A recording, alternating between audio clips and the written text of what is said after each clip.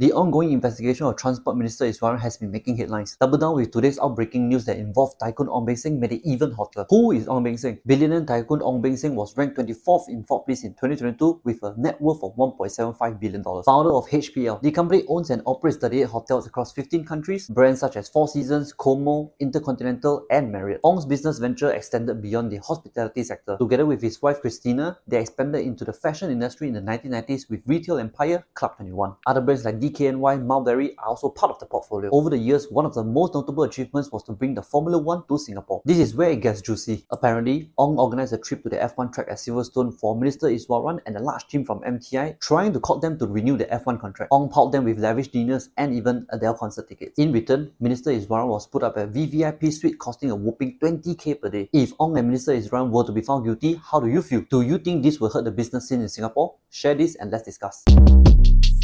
Shortcast Club.